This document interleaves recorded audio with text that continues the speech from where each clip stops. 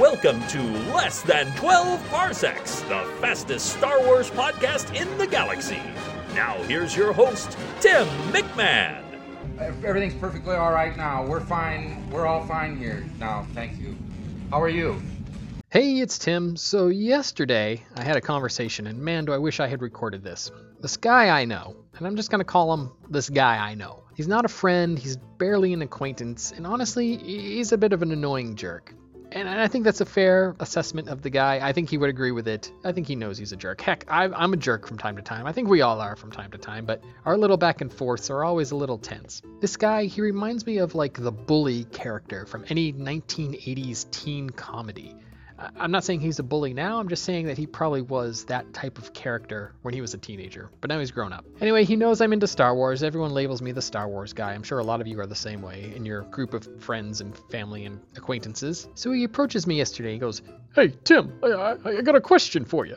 Okay, he doesn't talk that way, but I feel like doing a character. "Hey, Tim, here's my question. My kids were watching Star Wars and they want to know, are there toilets in space?" Are there toilets in space? Of course, I had to push back a little, being a jerk to the jerk. I go, "You mean like for real or in the Star Wars fictional universe? Because, you know, the International Space Station, this guy's up there pooping and peeing all the time." No, he said, yeah, definitely in the Star Wars universe. So, of course, I had to play my nerd card and explain to him what refreshers are. And yes, we've seen them in canon and in the old expanded universe. And yes, there are toilets in space. After I answered this question for him, it got him on a roll, and I think he asked me about 15, maybe 20 different other things. Are these things in Star Wars? And, you know, I couldn't answer all of these questions for him, so I quickly jotted down my favorite 10, or the 10 I remembered off the top of my head, and I'm going to ask you guys, are these 10 things in Star Wars? So here we go. Number 1. Cancer. All right, I'm sorry to start off a little dark, a little glum, but he's got a point.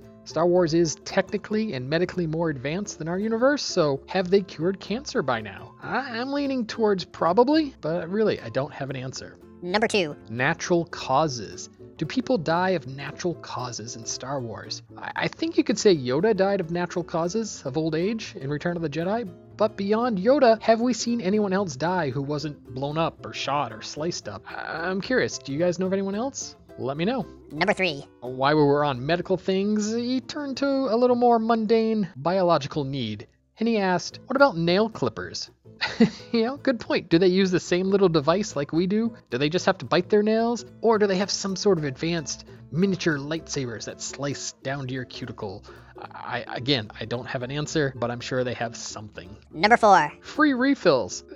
I don't know why he asked this, but he wanted to know, can you get a free refill when you're in the Star Wars universe? I don't know. Maybe? Probably.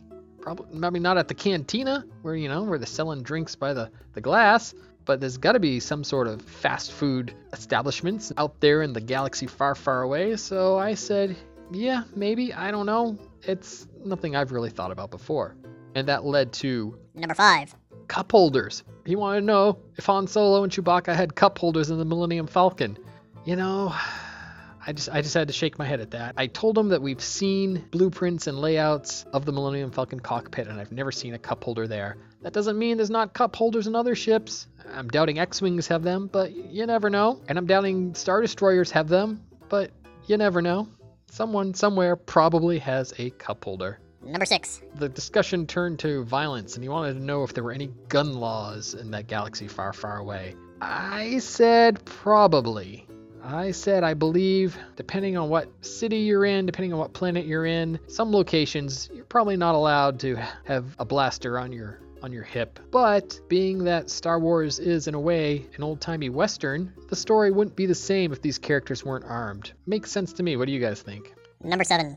While people are buzzing around the galaxy with their spaceships that have or don't have cup holders, he asked how many people actually get to travel around the universe. How many people are stuck on their planet versus how many get to go out and see the galaxy at large. He wanted to know if traveling was something only rich people got to do. Thinking of the freighters full of refugees and immigrants that we saw in episode 2 that Padme and Anakin stowed away on. Well, not stowed away, but booked passage upon. I felt like, travel is probably as easy in that universe as it is in ours.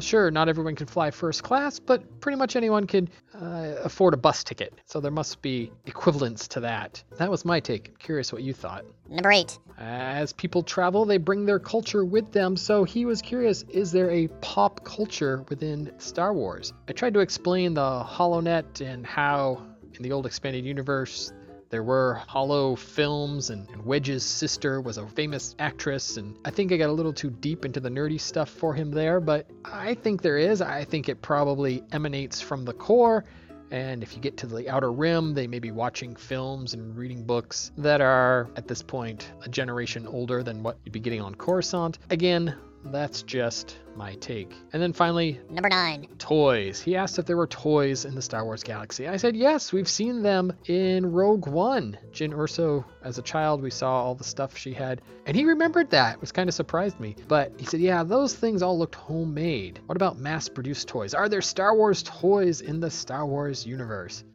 And sadly, I recall the Glove of Darth Vader's books from the old expanded universe, which were just the worst books ever. And I kind of remember that there was a character there who had Star Wars toys in the Star Wars universe. There you go. I said yes, probably, most likely. There's money to be made selling toys, and the Republic was definitely a capitalist society. So yeah, I'm saying yes to toys.